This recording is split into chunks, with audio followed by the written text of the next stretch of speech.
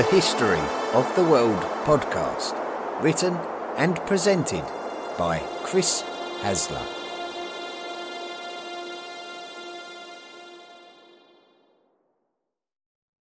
Volume 4, The Medieval World.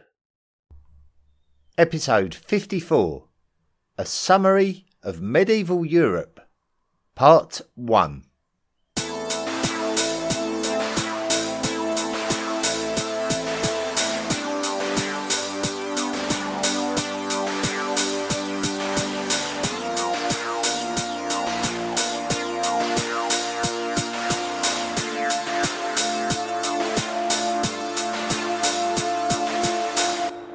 We begin our eventful story of medieval Europe from the year 600.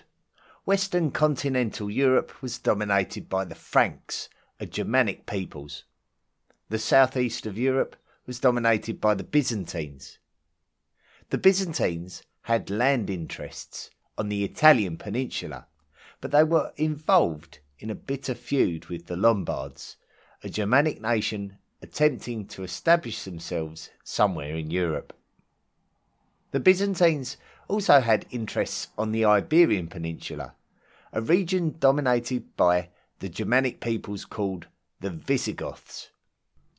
Peoples with Celtic heritage were being pushed westwards on the British Isles by Germanic migrants in the form of Angles and Saxons.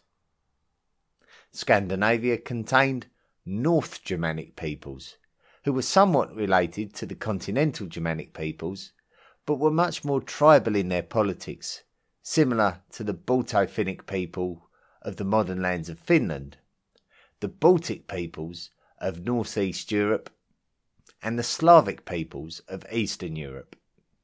A westward expansion of Eurasian steppe nomads referred to by the name Avars were also reaching deep into the European continent from the east.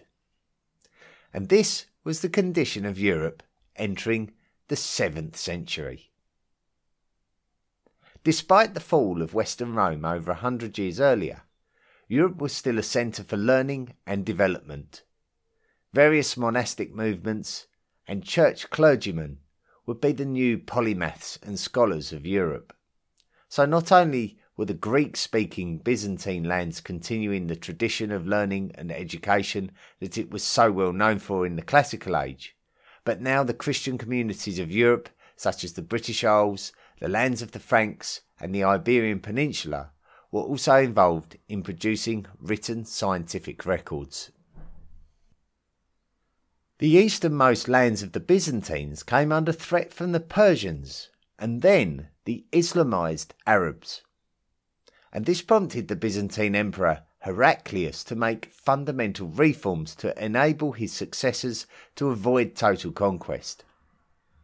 Although the Byzantines under Heraclius lost a lot of their lands, Heraclius is still considered to be a good Byzantine emperor, mainly due to his political and military reforms. Islamic expansion against European lands was not just isolated to the Byzantine Empire in the southeast, but also across to the Iberian Peninsula in the southwest. At the start of the 8th century, Umayyads from the lands of the modern country of Morocco crossed the Strait of Gibraltar and advanced into Visigothic territory in the Iberian Peninsula. The Umayyads swiftly took control of most of the Iberian Peninsula, wiping the Visigothic kingdom off of the map. In the north of the peninsula, remnant Christian forces managed to use the cover of the mountainous terrain to defend a small area of land and prevent the Umayyads from controlling the entire peninsula. These small Christian lands were called Asturias and would be the basis for the gradual Christian reconquest of the Iberian Peninsula throughout the Middle Ages, and the basis for the emergence of the kingdoms of Spain and Portugal. The Umayyads pressed on northwards into the lands of the Franks, where they would meet with the mayor of the palace, Charles Martel. Charles Martel was the effective ruler of the Franks, despite the fact that there was a king, but the king of the Franks was just a king in name only, and took very little part in political affairs. The king of the Franks belonged to the Merovingian dynasty of Frankish rulers, who can trace their origins back to King Clovis in the age of some very effective Merovingian rulers. While Charles Martel was leading the Franks, it had been almost a century since the lifetime of the last Merovingian ruler of the Franks to wield any meaningful royal power, Dagobert, who died in 639. Since then, a succession of do-nothing boy kings represented the monarchy, while noble families really controlled the power. This could lead to conflict between the territories of the Franks, such as at the Battle of Tertry in 687, when the Austrasians defeated the Neustrians and the Burgundians. The Austrasian commander on that day was Pepin of Herstal, the father of Charles Martel. The Umayyads clashed with the Franks at the Battle of Tours in 732, and this is where the European expansion of the Umayyads reached its limit, when Charles Martel defeated the Umayyads on the battlefield. The Umayyads retreated back to the Iberian Peninsula to consolidate their gains, and the Pyrenees Mountains became the natural boundary between French cultures and the Iberian cultures that still exist to this day. The Umayyad Caliphate's homelands were all the way over in the Middle East, and in 750 Umayyads lost their homelands to the Abbasid Caliphate. So those Umayyads in the Iberian Peninsula had to fight to remain in control of their lands in the Iberian Peninsula, and they were successful, existing now as an isolated Islamic emirate in their own right. The Byzantine influence over European lands was slowly eroding away during the course of the 7th century. A Turkic peoples called the Bulgars migrated westwards around the northern perimeter of the Black Sea before settling on the northern Balkan fringes of the Byzantine Empire.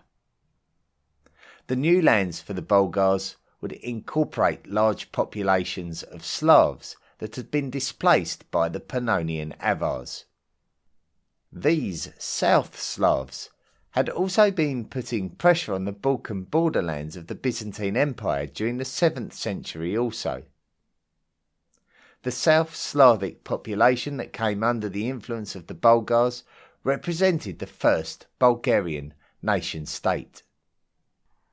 Those South Slavs living to the west of Bulgaria were the Branichevci, Croats, Serbs and Slovenes. During the 8th century, the Byzantines began to lose their grip on northern Italy to the Lombards when the Lombards took control of the city of Ravenna. The Papacy was able to establish influence over a territory independent from both the Lombards and the Byzantines, representing the beginnings of the political entity known as the Papal States. The formation of the Papal States represented a challenge to the Christian authority of the Byzantine Empire. The Byzantines considered themselves as the natural progression of the Roman Empire, but since they moved eastwards to Constantinople, the spiritual city of origin, Rome, had been lost. The Roman Empire regarded itself as the primary secular representation of the Christian Church, so it would be natural for the Byzantines to regard Constantinople as the secular home of Christianity. However, the papacy in Rome would have a different opinion, as the bishopric of Rome was founded by an apostle of Jesus called St. Peter. With the papacy and the Byzantine Empire now at odds with each other, the Pope would look to the Franks for protection. As we know, the Franks were being ruled by mayors of the palace, not the true kings who were the ineffective monarchs kept in the background. The son of the now deceased Charles Martel was Pepin the Short, and Pepin would use the Pope's desire to befriend the Franks, to ask the Pope to validate his claim to be the King of the Franks, based on the fact that he was the one who was really ruling the realm. The Pope Stephen II agreed, and so Pepin the Short was crowned as the first Carolingian ruler of the Franks. The kingdom of the Franks went from strength to strength after this development. Pepin the Short was succeeded by his two sons Carloman and Charles, but it would be Charles who would take control of all of the Frankish realms, and we more familiarly know this man as Charlemagne, a French version of Charles the Great. Charlemagne would show great imperial ambition, conquering the lands of the Lombards in northern Italy initially. An advance into the Iberian Peninsula didn't work out so well, as the Basques, who lived on the borderlands between the Franks and the Umayyads, refused to be treated as unimportant by Charlemagne, and attacked the French army rearguard as it ventured back to the Frankish kingdom, in an episode called the Battle of Roncevaux Pass. This was just a blip in the overall expansion and dominance of the Franks under Charlemagne, who would extend the Frankish Empire to directly rule over the western half of Central Europe. His ability to subdue enemies of the Papal States led to the Pope Leo III declaring Charlemagne as the first Western Roman Emperor, a position later known as the Holy Roman Emperor. This happened in the year 800, and it was a bit of a surprise for everybody, including Charlemagne himself, who didn't need this accolade. 2 centuries earlier, the Byzantine Empire could claim to be the largest nation-state in Europe, but now with the decline of the Byzantines and the escalation of the Franks, the Frankish Empire had become the largest, most populous nation-state in Europe. Frankish tradition was that lands be split between the sons of a deceased king. When Louis the Pious, Charlemagne's son, died, the lands of the Frankish Empire were split between his 3 surviving sons in the year 843. The lands can be referred to as West Francia, Middle Francia, and East Francia. Just 2 years later, the West Francian capital city of Paris was attacked by Viking raiders travelling up the Seine River. Vikings. The Vikings were from Scandinavia and were expert boatmen and ruthless fighters. Their main aim was to venture away from the rugged lands of their origin and raid the coastal settlements and riverways of their European neighbours. The first major raid that put the rest of northern Europe on notice was the destruction of the Northumbrian monastery at Lindisfarne in 793. The monastery had been established in the 7th century by a monk called Aidan, who travelled from the island of Iona, now a part of Scotland. Aidan was a Christian monk, but his Christian traditions were from Ireland, as the Christian culture that the Romans had originally brought to the British Isles had been isolated from the other Christian traditions of Europe, and as such it developed into an isolated form of insular Celtic Christianity that differed from the evolved traditions now being observed in Rome. Due to these differences, a famous meeting was called at Whitby in Northumbria. This has since been called the Synod of Whitby, which took place in the year 664. Now, during the 9th century, the Vikings were successfully raiding lands away from their homelands in Scandinavia on a regular basis. The West Francians had paid off Viking raiders when they were attacking Paris in 845, but this only served to make the Vikings return for more again and again. The decline of the Carolingian rulers of West Francia accelerated the growth of feudalism, where the king would cede more power to the counts and dukes of his lands. The Vikings were not just targeting West Francia though. A Viking named Rurik headed east into the deepest regions of the Baltic Sea, where he would traverse the waterways of northwest Russia.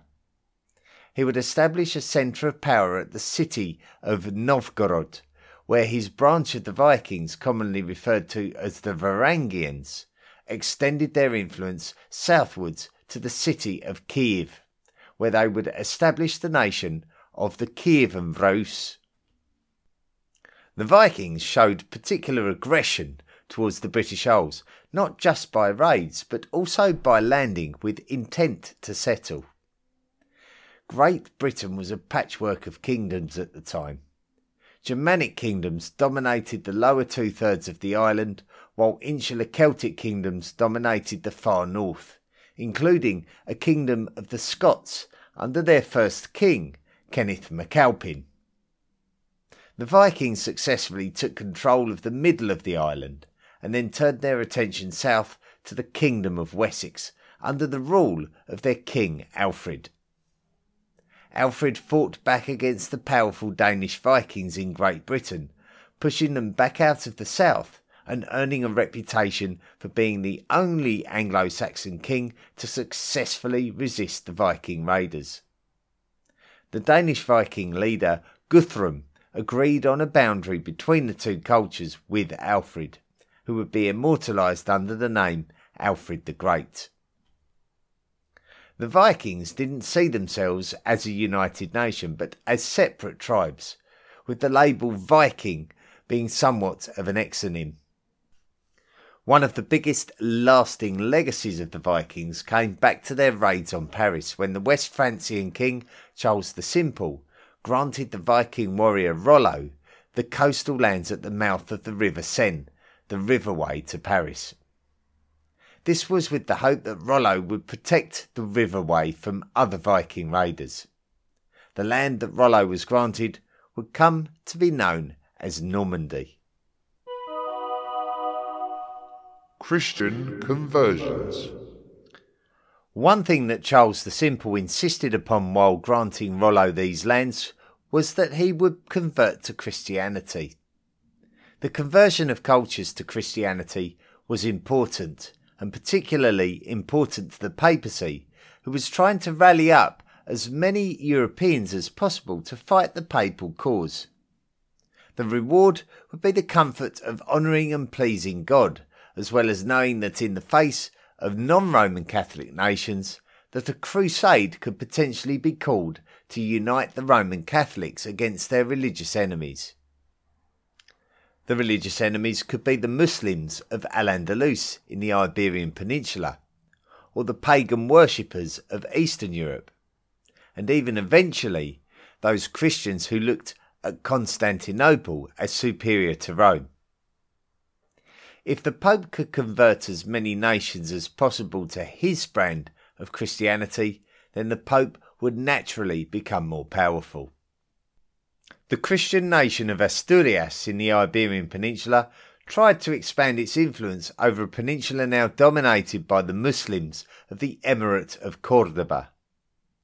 A spiritual feeling around the legend of the apostle called James emerged in the Christian communities that served as a rallying cry for the Christians against the Muslims.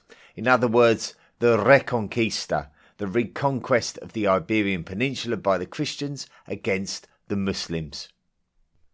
Saint James, translated into Spanish, is Santiago, and the Spanish city of Santiago de Compostela became the site of a cathedral that would be the centre of the Christian church in the Iberian Peninsula. During the 10th century, the Emir of Córdoba, Abd al-Rahman III, wanted to distinguish his brand of Islam as distinct from those found in the North African Caliphate of the Fatimids and the Middle Eastern Caliphate of the Abbasids. So he declared that Córdoba was now a caliphate and that he was the caliph.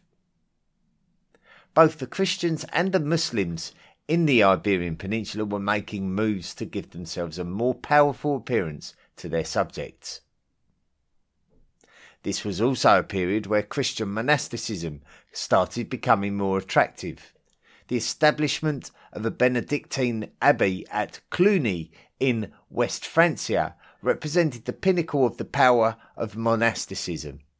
It would be declared that Cluny Abbey would not come under the jurisdiction of any bishopric or any nation. The abbey declared that it was only accountable to the Pope, who was some distance away in any case. Cluny Abbey would become highly influential over other monasteries for the next 200 years and would serve to show hospitality to the poor. By the 10th century, Roman Catholicism dominated the lands of the Frankish realms, which evolved to become West Francia and East Francia, as well as much of the British Isles and the Italian peninsula. Denmark was converted in the 10th century when their king Harold Bluetooth converted, but we are a little unsure about the veracity of the story that Harold Bluetooth converted due to a German missionary handling a red-hot iron and remaining unharmed, demonstrating a holy power to the Danish kingdom. The first meaningful Duke of Poland, Mieszko, converted to Christianity at a very similar time. The Kievan Rus converted to Christianity later in the 10th century, but their conversion was linked to the eastern branch of Christianity celebrated by the Byzantine Empire, rather than the Roman Catholic brand, which was deemed to be quite bland and unattractive by comparison. The reality was that Kiev would likely benefit from good diplomatic links with Constantinople, and their monarch, Grand Prince Vladimir the Great, realised this. There was a definite rivalry between Rome and Constantinople to ensure that their respective brands of Christianity were being followed by as many other nations as possible. The climax of this rivalry came in the year 1054, when the two sects of Christianity excommunicated each other in an event called the Great Schism. The Eastern Orthodox Church was now separated from the Roman Catholic Church. Central Europe. As we mentioned before, the Frankish king Charlemagne was not too enthusiastic about being declared the Emperor of the Romans in the year 800, but the role was more attractive during the 10th century when it was granted to the monarch who came to be known as Otto the Great, the King of East Francia. East Francia would come to be known as Germany, and Germany was a patchwork of counties and duchies who were subject to Germany at lesser and greater degrees from one another. Popes would often grant kings of Germany the role of Emperor of the Romans, a position that is more commonly recognised to us as the Holy Roman Emperor. As such, the Kingdom of Germany and all of its satellite nations would be recognised as the Holy Roman Empire. It was Otto the Great's father, Henry the Fowler, who put a lot of the groundwork in to get the various counties and duchies of Germany following one monarch. One of Otto's greatest problems during his reign was the Magyars. The Magyar tribes were considerable for being almost fearless in the face of the highly developed military forces of the Frankish nations of West Francia and East Francia. The origin of the Magyars is a little bit hazy. They may have been related to some degree to the Turkic tribes of the Volga River area of modern Russia. Magyars appeared in Central Europe during the 9th century after migrating westwards and coming into conflict with the Bulgarians and being pushed further west into the Carpathian Basin. In the early 10th century, the Magyars destroyed the nation of Moravia. All of this would bring them on a collision course with the nation of East Francia. The Magyars established the Principality of Hungary to the east of Germany, and Otto the Great felt that he needed to do something to prevent the Hungarians from taking more than their fair share against the more developed nations of Europe. Otto led a German coalition to victory against the Hungarians in 955 at the Battle of Lechfeld, and this put an abrupt halt on the Hungarian raids of Western Europe. In the aftermath of this success, Otto was rewarded with the honour of being crowned the Holy Roman Emperor by the Pope. The Hungarians had to be content to settle their lands in the Carpathian Basin and created a settled nation-state. This would involve the Hungarian Grand Prince Géza making peace with the Holy Roman Empire and accepting Christian missionaries in his country. Géza's son, Stephen, would be allowed to claim himself to be the King of Hungary. The Kingdom of Germany would attempt an eastward expansion, but it would avoid Hungary and target an area further north, where they would encounter the Slavic tribes who fiercely rebelled against German expansion into their lands. Early England. England was formed in the aftermath of the success of King Alfred the Great of Wessex in defending the diminishing Anglo-Saxon lands of Great Britain. As the Anglo-Saxons fought back against the invading Danish Vikings who had established a territory called the Danelaw on Great Britain, they would unite like never before, as before the arrival of the Danish, the Anglo-Saxons existed as a number of separate kingdoms. Now they all had a common enemy, but all the kingdoms apart from Wessex had capitulated to the Danes, and now that Wessex was spearheading the Anglo-Saxon revival, the Wessexians were the flag bearers for all of the Anglo-Saxons. The success of the House of Wessex saw their monarchs take control of Anglo-Saxon politics, and therefore the United Kingdom of England was realised. Kings declared themselves as kings of the English people until King Edgar united the state into a recognisable nation-state called England in the middle of the 10th century. The age of the Vikings was now coming to an end after a number of fundamental changes to the nature of the Scandinavians. Previously, the Vikings had been pagan seafarers looking to explore the seas, looking for lands where they could plunder resources from anyone they could, even each other. As the final centuries of the first millennium drew to a close, Viking peoples were converting to Christianity and actually settling foreign lands such as those of modern Russia, France, the United Kingdom, Ireland and Iceland.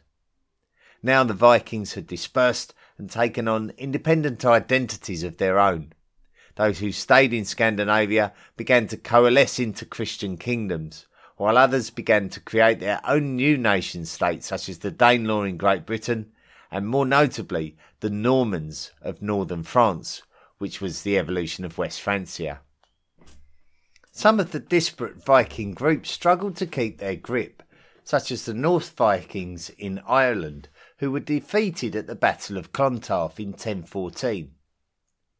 A bizarre set of circumstances resulted in a descendant of the Vikings actually becoming the King of England. The English kingdom had managed to resist and reconquer the traditional Anglo-Saxon lands since the Viking settlement of Great Britain, but now Danish rulers were not trying to establish lands, but instead trying to fight for the crown. A Viking invasion in the 1010s resulted in the ultimate establishment of a powerful Danish king called Canute, cementing a significant reign over the Kingdom of England. Canute could be described as an emperor, with him simultaneously holding the crowns of England, Denmark and Norway. He married the English queen Emma, who herself was from Norman stock, and tried to rule England in much more the manner of an English king, as one might expect from a descendant of the Vikings. Anglo-Saxons would still fight for the throne after Canute's death, resulting in competition for the English throne between Danes and Anglo-Saxons, until a fateful day in the year 1066 when a huge Norman army led by Duke William crossed the English Channel and defeated the Anglo-Saxon nobility at the Battle of Hastings, creating a new Norman ruling dynasty of England. The era of the Anglo-Saxons and the Danes in England was over. Duke William is known to history as William the Conqueror, and he is also known for his composition of the Domesday Book, an in-depth survey of all of the lands and holdings of his new Norman Kingdom of England. Normans would also travel to the lands of Italy, where they would conquer the city of Bari under the Norman called Robert Guiscard. Guiscard had had the blessing of the Pope, as the Pope wanted to see the removal of Byzantine influence over the southern lands of the Italian peninsula. This created the circumstances from which the Normans could also invade the island of Sicily and create an entity called the Kingdom of the Two Sicilies, which included Sicily the island and Sicily of the southern Italian peninsula.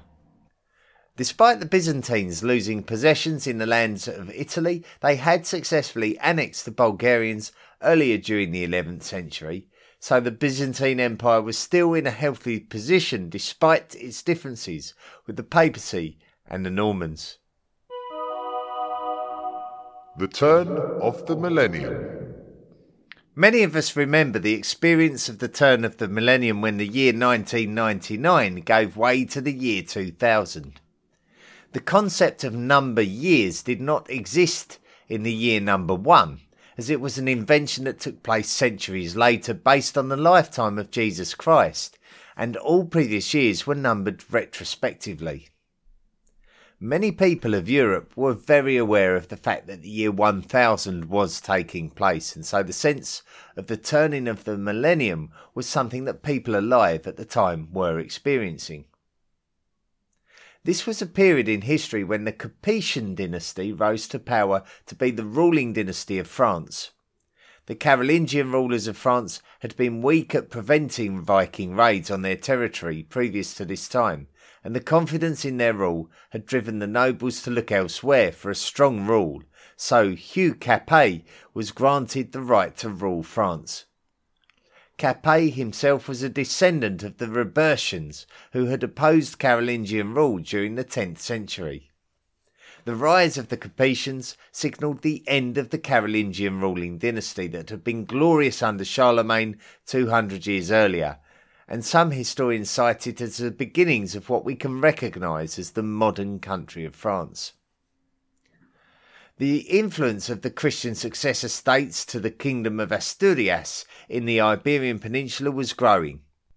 The powerful Caliphate of Córdoba was still unquestionably dominating the landmass, but now a swathe of land across the entirety of the north of the peninsula was now under the control of Christian kings, and so the emergence of recognisable states such as Leon, Castile and Navarre was definitely apparent now. One of the most significant moments in the centuries-long story of the Reconquista came when the Caliphate of Córdoba collapsed. The death of the highly capable military statesman of the Caliphate, Al-Mansur, created a succession crisis circumstance in the Caliphate from which there resulted in no recovery. Many challenges for power made unity impossible, and in 1031 the Caliphate disintegrated into a number of Muslim taifas, each with their own ruler. The Holy Roman Emperor and the King of Germany, Otto the Great, was succeeded by his son and then his grandson as Otto II and Otto III. Otto III died with no heir. His second cousin Henry, Duke of Bavaria, made a claim to the throne, fending off other contenders. The Bavarian dukes were descended from Henry the Fowler, as were the Ottonian kings. Henry would guide the Germans to military victory against the Poles, and also against the Italian king, Arduin of Ivrea. When the Pope recognised Henry II of Germany as the new Holy Roman Emperor, Arduin was compelled to relinquish the crown of Italy to Henry, making him a very powerful Holy Roman Emperor. Henry would work hard to bring church and state closer together by allowing bishops to have more secular influence, and as such altering the balance of power between the church and the monasteries. Although some have suggested that the turn of the year 1000 created a wave of panic in Europe, this doesn't appear to be accurate. Some believed that the end of the millennium would signal the coming of the Antichrist and the end of the world. But it also suggested that this anxiety was particularly noted in England and France, where predictions were made that floods and famines would come, and eclipses and comets would symbolise signals of imminent doom. Needless to say, the year 1000 came and went, and life continued.